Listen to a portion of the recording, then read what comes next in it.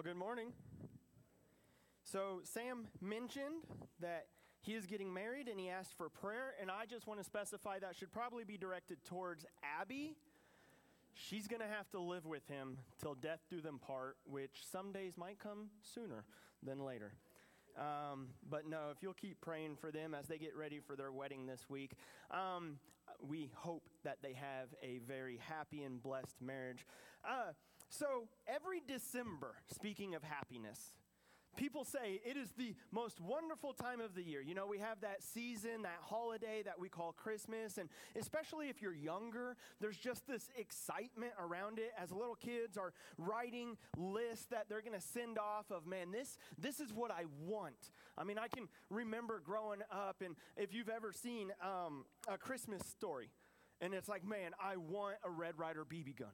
And everybody's like, you're going to shoot your eye out. And the kid is just like, I don't care. I want a Red Ryder BB gun. And that is what is going to make me really happy. And then as you know the story goes, he gets the Red Ryder BB gun. He goes out back. He shoots. And next thing he realizes, didn't literally do it, but he was afraid that he shot his eye out. And that's kind of the story that's the worldly story of Christmas every year.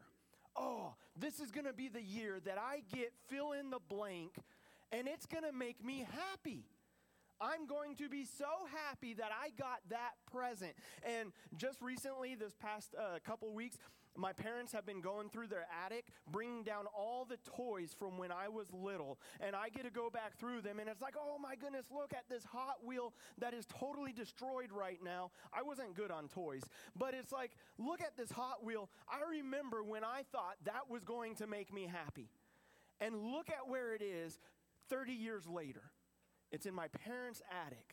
And then they bring the toys over to me, and I'm going through them, and it's like, yeah, that one you can trash. That one can go. There's a little sentimental value to that one. I want to keep it. But that one, I really don't care if we have it anymore or not. And these things that I looked at and I thought was going to bring me happiness only lasted a little while. Might have made me somewhat happier, but it was not that lasting happiness. And I would argue that everybody in this world is seeking after something. And I would almost make the claim that everybody in this world is looking for happiness of some form. They're looking for either happiness in purpose. You're trying to find out what is your purpose in life. It must be in this job. If I could get that job, then I would have a better purpose. And in that job, I would find happiness. Maybe they're looking for happiness in their identity. Who am I? You know, now especially as people start to enter college and then they get out of college and enter the real world, and it's like, I'm now an adult. I'm now a graduate. I'm now a careerman. I'm now a married man. I'm now a parent. Constantly looking for happiness in your identity. Thinking, when I know who I am, that's when I will find happiness. Maybe it's happiness in your value. How important am I really? And so honestly, I play stupid little games like I'm not going to text that person, even though I'm thinking about them. I'm not going to reach out to them. I'm going to see if they reach out to me first because I want to know how important I really am to them. And then 4 days later, Heather finally messages me and I have my purpose. No, she's good. But you know, we play those dumb little games. Where it's like, how important am I really? What is my value to this person? And there's the whole, Christmas or even just general gift exchange where it's like, well, they bought me a $10 gift. So now I have to buy them a $15 gift because they told me I'm worth 10 and I don't want to say, well, you're really only worth 5. So I have to up the ante on that. And we're seeking for happiness and value. And lastly, that I could think of, and there's so many more, but maybe it's happiness in possessions. I mean, golly, we live in America, the land of opportunity and stuff, where we have units that we pay to store stuff in that we're not going to open up for 15 years, but we're dropping $150 a month on that thing so that we could keep our stuff, that we might be able to be happy if we have it. I'll be happy when I get that new house, that new vehicle, that new phone, that new whatever it is. I mean, I was just thinking over there, growing up, I remember, man, if I could get an old Nintendo. It was like when I got a Nintendo, I would be happy. Finally, my parents bought me a Nintendo. The problem is that the Super Nintendo came out. So I was still behind the game. And so I was like, oh man, if only I could get a Super Nintendo. Well, then the 64 came out, and it just kept working its way up. And it's like, oh, I'm always somewhat happy, but that would make me happier. I hope you're getting the point. That we are always trying to find something that will make us happy. But we're looking at this series as we're going to start studying the book of Ecclesiastes, in which Solomon is looking for happiness and purpose. And really, the answer is, what is the meaning behind it all? That's what we're looking at today. What is the point? What is the point of our life? What is the point of the things that we do? What is the point behind everything that happens? Because Jordan Peterson, he's this really awesome philosopher, psychologist, and he says this comment. He says, experience is the best teacher, and the worst experiences teach the best lessons. But what Solomon is doing for us right here in the book of Ecclesiastes is he is saying, I'm experiencing it. Learn from me. You know, every parent wishes their kids would learn from their own mistakes. That is like, don't be an idiot. Think about it. What would an idiot do? Just don't do that. And so learn from my mistakes, because I've been an idiot a lot. And it's like, I can tell you that when you want that next vehicle, it's going to break down on you. And you're going to be a whole lot more in debt over it. And whatever you say, this is what will bring me happiness, it's not going to. So we're going to be in Ecclesiastes chapter 1, verse 1 through 11. I'm going to ask, we haven't done this for a while, will you please stand in honor of the reading of God's word, and then we'll open up in a word of prayer. It says, the words of the preacher, the son of David, king of Jerusalem. Vanity of vanities, says the preacher, vanity of vanities, all is vanity. What does a man gain by all the toil at which he toils under the sun? A generation goes and a generation comes, but the earth remains forever. The sun rises, the sun goes down, and hastens to the place where it rises. The wind blows to the south and goes around to the north. Around and around goes the wind, and on its circuits the wind returns. All streams run into the sea, but the sea is not full. To the place where the streams flow, there they flow again. All things are full of weariness. A man cannot utter it. The eye is not satisfied with seeing, nor the ear filled with hearing. What has been is what will be, and what has been done is what will be done, and there is nothing new under the sun. Is there a thing of which it is said, see, this is new? It has been already in the ages before us. There is no remembrance of former things, nor will there be any remembrance of later things, yet to be among those who come after. Father God, we just come before you. And God, I pray that as we see this passage and what your inspired divine word has to say to us, may we learn from it. And may we just, God, out of that surrender ourselves over to you. So I just pray that you speak through me to our hearts that are open to hear what you have to say. And it's in the name of Jesus that we pray this. Amen. Thank you. So, this book kind of gives us a glimpse of who wrote it. Right there in verse 1, it says, the preacher, the son of David, king in Jerusalem. And so there's this general consensus, even though he doesn't specifically say who it is, the general consensus is that this is Solomon. One of the wealthiest men to ever walk on this earth, the wisest man to ever walk on this earth aside from Jesus. And so here he is saying, I have all the resources at my disposal. I have everything available. And that's what we're going to look at next week, is just the extent that Solomon went to looking for happiness and purpose. Because just a real quick, in today's society, right now, right today, Solomon would have been the 17th wealthiest nation. Not just person, nation. Out of, I don't know, I think there's like 200 plus nations in the world. He ranks number 17 out of how rich he is, how wealthy he is.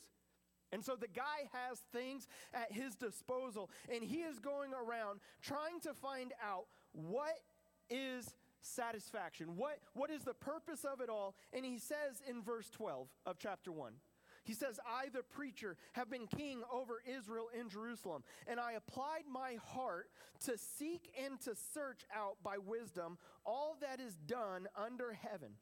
It is an unhappy business that God has given to the children of man to be busy with. I have seen everything that is done under the sun, and behold, all is vanity, striving after the wind. You see, this is where we need to learn from somebody else's experience. That Solomon has taken all of his resources, all of his abilities, and he said, I am going to seek after. What is the meaning of this all? And he says right there, it is vanity. Which that word vanity means emptiness. And it can also, if you read the NIV, it's translated meaningless. I like those two words, emptiness and meaningless. Because so often we see the things that I am setting my heart towards that are of this world. I'm going to pursue after them, and I'm going to see, man, it's empty. Yeah, I might have been the best player on my Pee-wee basketball team just to get cut never when I made it to junior high. Didn't really happen. I was awesome until, high school. And then, man, that was arrogant. Never mind. I'm joking. But, I didn't make it to the NBA. Had a lot going against me there. But whatever it is, it's like, man, I, made that next $1,000. Yes, just to find out that 50% ends up disappearing right whenever I get it. It's not the money that I wanted. We're constantly looking for something, and we keep seeing it comes back, leaving us empty. We strive wholeheartedly for it, just to find out that there's more and more stress that comes alongside it. And this is the thing that we also have to understand. There is a phrase that is repeated 29 times in this little book, and it is that word under the sun, mentioned in verse 3. It is all vanity under the sun, meaning that in a sense, it is all meaningless. It is all pointless. It all brings emptiness. And that word under the sun, or that phrase, it means here on earth, implying apart from an eternal perspective. And so that's why it leads me to ask the question that we opened up with. What is the point? If you are not living with an eternal perspective, if you are not living for the creator of the world, if you are just thinking, I'm here today and at some point my life will cease to exist, what is the point of it? To try and obtain as much stuff as possible, to leave it behind? Never seen a hearse with a trailer hitch, To try and build a name for myself just so that whenever I pass away in a generation, I'll never be remembered. I'm not a president. I'm not that big of a dude. Like, you guys might remember me, I hope. But it's like, who's really what I'm striving for? Who's going to remember that? And so apart from God, what is the point of it all? What is the point of everything if we are just to live here for the span of our lives and then cease to exist? And Solomon goes ahead and he tells us. He says, learn from my experience. The point of it all is nothing. It's meaningless. It's empty. He said that in verse 2 through 4. He said, vanity of vanities, says the preacher. Vanity of vanities. All is vanity. What does man gain by all the toil at which he toils under the sun? A generation goes and a generation comes, but the earth remains forever. At some point, we're all going to be laying on that final bed where we're about ready to breathe our last. And it's a question that a lot of people ask. If you could do it all over again, what would you do? And man, there's wisdom in those answers. Of like, man, I would dedicate way more time to my family instead of to my career. I would have invested in my kids. I would have invested in my relationships. They're like, I would have invested in the things that are truly important. And Solomon right now is telling us, do that now. Listen to me, because I went through it all, and I sought for the meaning of it all. And you can think, yeah, but Solomon, you didn't. And he's like, I did. We're going to see next week, he built things, he spent things, he thought relationships. I'll surround myself with all these beautiful women and servants and maidservants. And he's like, it all left me empty. Learn from him. That if you are just living for the here and now, it is going to leave you empty. There is a deeper point. Because Solomon goes on in verse 5 through 8 to explain to us through nature the ceaseless striving that this life has. The ceaseless effort that we go through just to really wind back up at the same spot. He says in verse 5, the sun rises and the sun goes down and hastens to the place where it rises. The wind blows to the south and it goes around to the north. Around and around the wind goes, and on its circuit the wind returns. All streams run to the sea, but the sea is not full. To the place where the streams flow, there they flow again. All things are full of weariness. A man cannot utter it. The eye is not satisfied with seeing, nor the ear filled with hearing. So Solomon is giving us these instances of the wind blowing, the sun rising, and a stream flowing. I mean, think about it. For the last 1,000 years, or multiple thousands of years, the repetitive cycle of the sun. I mean, technically, the sun doesn't move. We move around the sun, but the sun rises, the sun sets, just to repeat again. Think about it. It's like, hey, when you're a little kid, you're like, I can't wait to start school, like really little. And it's like, I'm so excited to start school. And then you go to school and it's like, oh my goodness, I have 12 more years of my life where I have to go sit in this class and study and learn. And then I go home, and if my teacher is really mean, they send school home with me. And then it's like, I can't wait to get to college where I get to do the same thing, but then I have to pay for it. And then it's like, you know what, I can't wait until I get a career, because then I'll have to pay even more. Even though I'm getting paid, a lot of it goes away, and then I'll have kids and they cost me money. And it's just like the ceaseless striving. I'm going to wake up, I'm going to do my work, I'm going to go to bed. I'm going to repeat. If I'm lucky, I get a weekend where I might get a respite from it, but that comes with its own busyness. It's like the thing that we think, this will bring me happiness, is not going to bring us happiness. As the sun continues to technically not circle, but rise and set, the wind continues to blow, and the streams continue to fill the ocean. Notice the ocean's not getting any fuller. As much as we try to fill our life with stuff and with things of this world, it's not going to fill the hole in our heart that is trying to find purpose and identity and meaning and value. The same cycle. Wake up, live life, go to sleep. If it is under the sun, apart from God, it's vanity. What's the point? I mean, why is it that we see suicide rates so high when they have not an eternal view, but they just think, what's the point of this life? I have nothing to live for. I have sought in all the things that this world has to offer me, and it's all telling me nothing. But we have the hope that is found in Jesus. Apart from God, everything you strive for will end up in emptiness. Even your family, the blessing that they can be from God, if you are like, my family will satisfy me, my family will fulfill me, it's going to leave you empty apart from God. That everything is vanity. That's how Solomon ends up telling us in verse 8. He says, all the things are full of weariness. A man cannot utter it. The eye, it's never satisfied with seeing. We keep looking at new and new things, and it's like, I want more, and I want more, and I want more. The ear is never filled with hearing.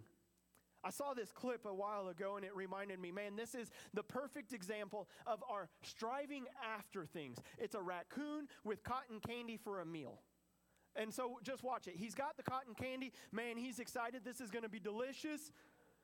Oh, my goodness. Where did that go?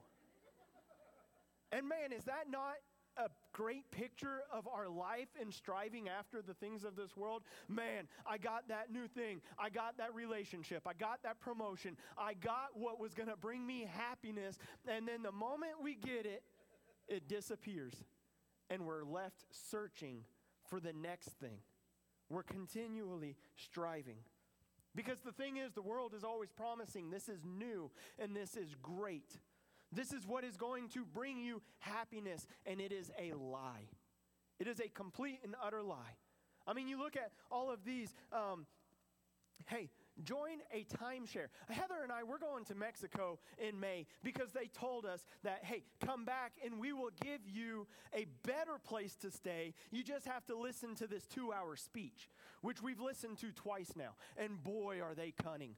I mean, we go in there and they're like, oh, you two are just a beautiful couple. And it's like, tell me something I don't know. She lifts me up, I mean, I'm a 4, she's a 10. We average out. But it's like, we are just, it's a joke, people. But it's just like, gotta stop sticking my foot in my mouth.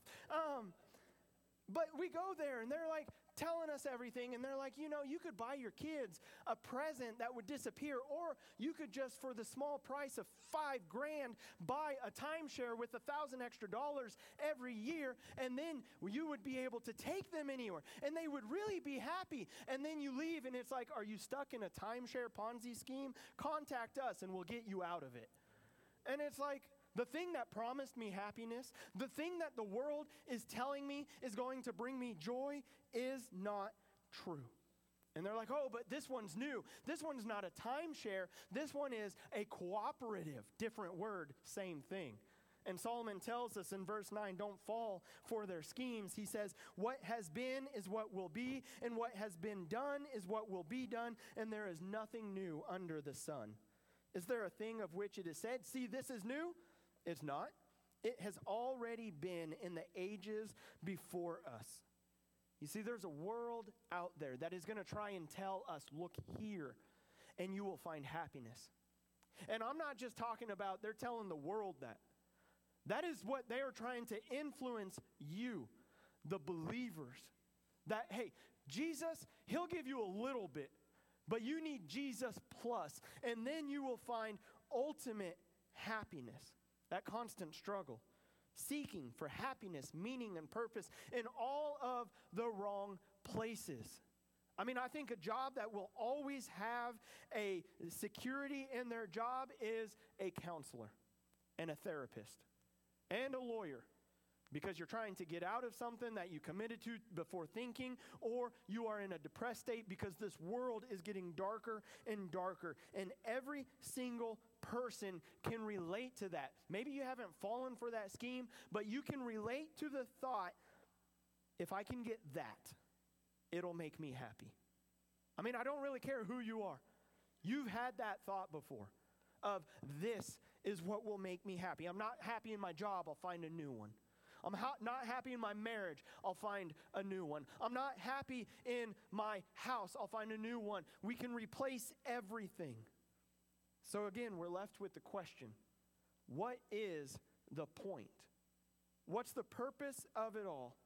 And Solomon, he tells us under the sun, he says in chapter 2, verse 23, he says, all his days are full of sorrow. His work is a vexation. Even at night, his heart does not rest. This also is vanity. There is nothing better than that a person should eat and drink and find enjoyment in his toil. This also I saw is from the hand of God. And so it's like, yeah, if you don't have that relationship with Christ, if you are not a believer and living for that higher purpose, the best thing you can do is eat, sleep, and be happy, and work and try and find as much joy as you can in this life. Because this life is all you're going to have that brings joy. But if you are a believer, and this is the huge part, apart from God, there is no point. But with God, he gives everything a purpose. He gives everything a point. He has called you to live for something far greater. The way that you live your life, starting now, is for eternal purposes. So that everything you do has a purpose, has an impact. It's for eternity. If there's no Jesus, if there is no resurrection from the dead, then live how you want. Live the way of this world. But if Christ has been raised from the dead, Paul says this in 1 Corinthians chapter 15, verse 19. He says, if Christ, we have hope in this life only, we are of all people most to be pitied. If Christ is not raised from the dead, why are you here? Why are you not out there with the world living it up and trying to experience your best life? But that's the catch. But in fact, Christ has been raised from the dead, the first fruits of those who have fallen asleep. So therefore we have a hope, we have a purpose, we have a meaning that goes far beyond anything this world has to offer us. That's why Paul in Philippians, when he is in prison, is able to say, I'm going to rejoice. Because when you look at it from a worldly perspective, it's like, man, Paul, you're in prison. What good is that? I mean, almost, Paul, your life would be better off if you just ended it. Go to the guillotine. But instead, Paul realizes, no, even in prison, I have a purpose. And he says, praise God that I am chained up to this guard for 8 hours a day, and I get to preach to him. And then they switch him out, and another guard comes in, and I preach to him so much that the gospel has worked its way up to the higher courts. He's like, I have a purpose even in prison. Where people are like, man, what's the purpose there? Paul's like, I'm redeeming my time, and I am living for the higher cause. So that also, while in prison, Paul was able to write what we talked about last week, Colossians 3. If you have been raised with Christ, seek the things that are above, where Christ is, seated at the right hand of God. Set your minds on things that are above, not on things that are on the earth. For you have died, and your life is hidden with Christ. If that is true, then he says in verse 17, whatever you do, in word or deed, do everything in the name of the Lord Jesus, giving thanks to God the Father through him. Verse 23, whatever you do, work heartily as for the Lord and not for men. 1 Corinthians, he tells us whether you eat or drink or whatever you do it all for the glory of God. That when you are a believer in Jesus, you have been adopted into his family by the blood of Jesus, man, it transforms your life.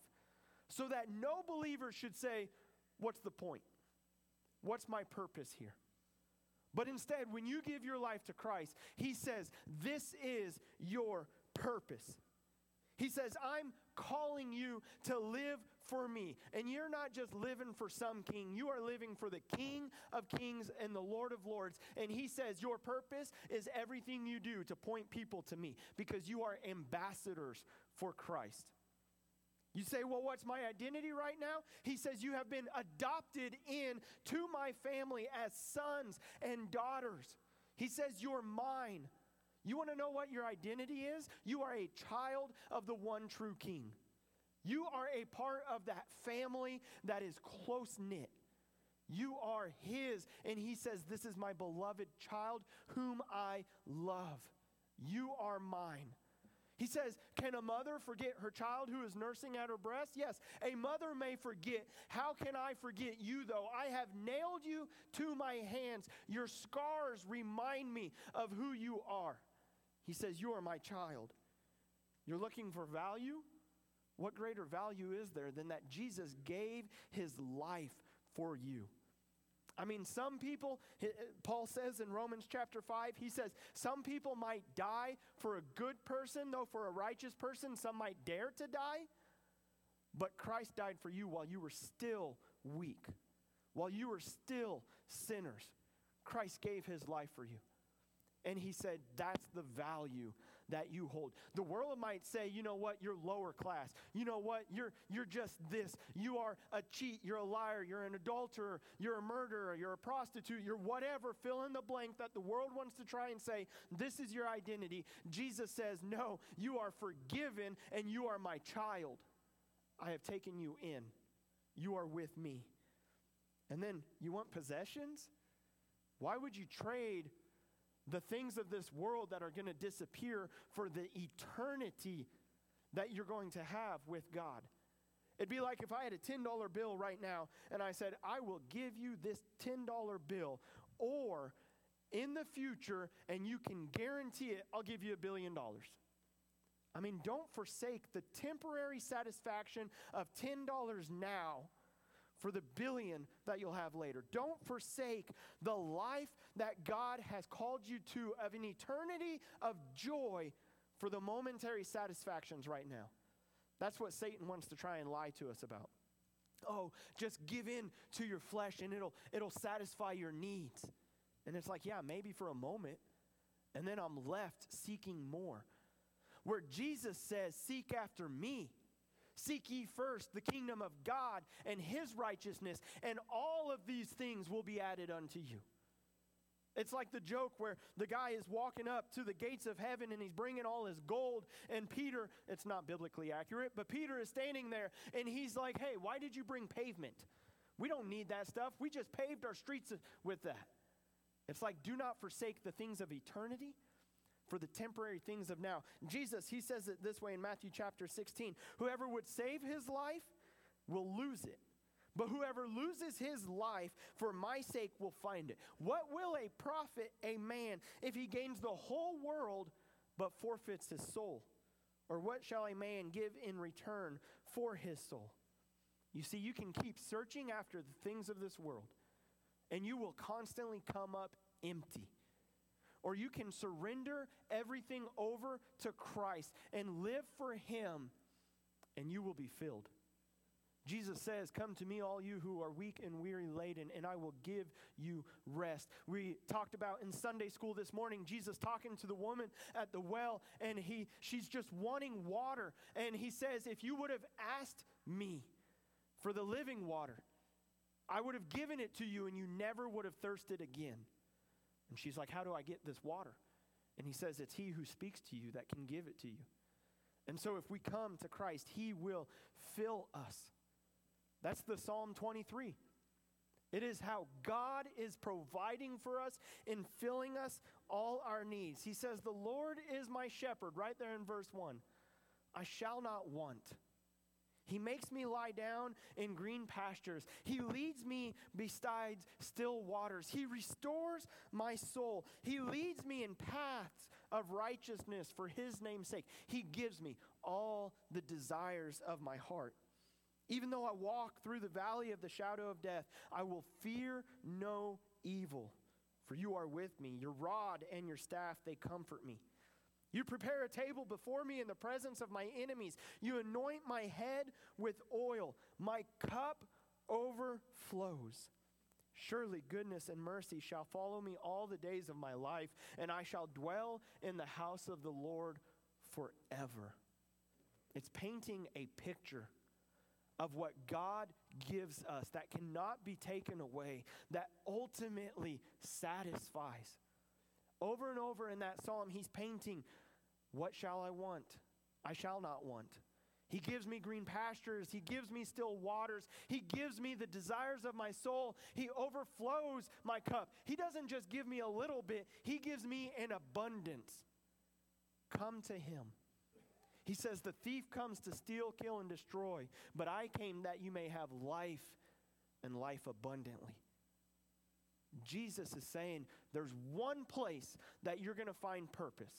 There's one place only that you're going to find a point to your life, and that is found in relationship with him.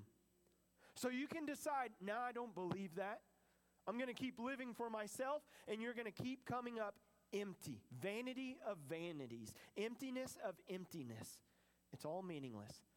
Or you can decide here and now, you know what? I'm going to live for the higher calling that I have received. I'm going to live for the King of the universe. I am going to, whether I eat or drink in word or deed or work, whatever I do, God, I'm doing it for you.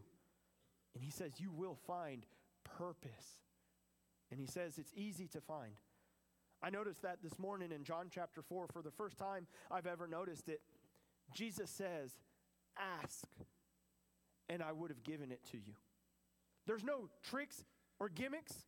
It's just simply, Father, I need you. Ask, and he will give it to you. You don't have to work for it. You don't have to, I'm going to clean my life up first. Simply say, Father, I need you. God, I believe that it is through Jesus and Jesus alone that I can be in relationship with you, and everything flows out of that. And so I'm asking you, come into my life. Fill me with the living water so that I may never thirst again. Father God, we pray for those in this room who have not made that commitment, who are constantly seeking through things of this world. And God, I'm guilty of that even. And so God, I just pray that you reveal to us who you truly are. And God, may that be the prayer of our heart right now, that you would come into our lives. Whether it's for the first time ever, or God, just now we're asking, we want more of you. And so God, help us open our hearts to more of you. Because you say that if we ask, you will give it to us. So God, we're asking that now. Fill us with more of you. And if anybody has a decision to make right now, we're going to be at the front. You can come forward and you can pray with us. You can come forward and we'll walk with you about giving your life to Christ, whatever it is. But right now, we're going to sing this song so that you can reflect on what God is talking to you about. If you'll stand, our hymn of invitation is number 506, So Suiting.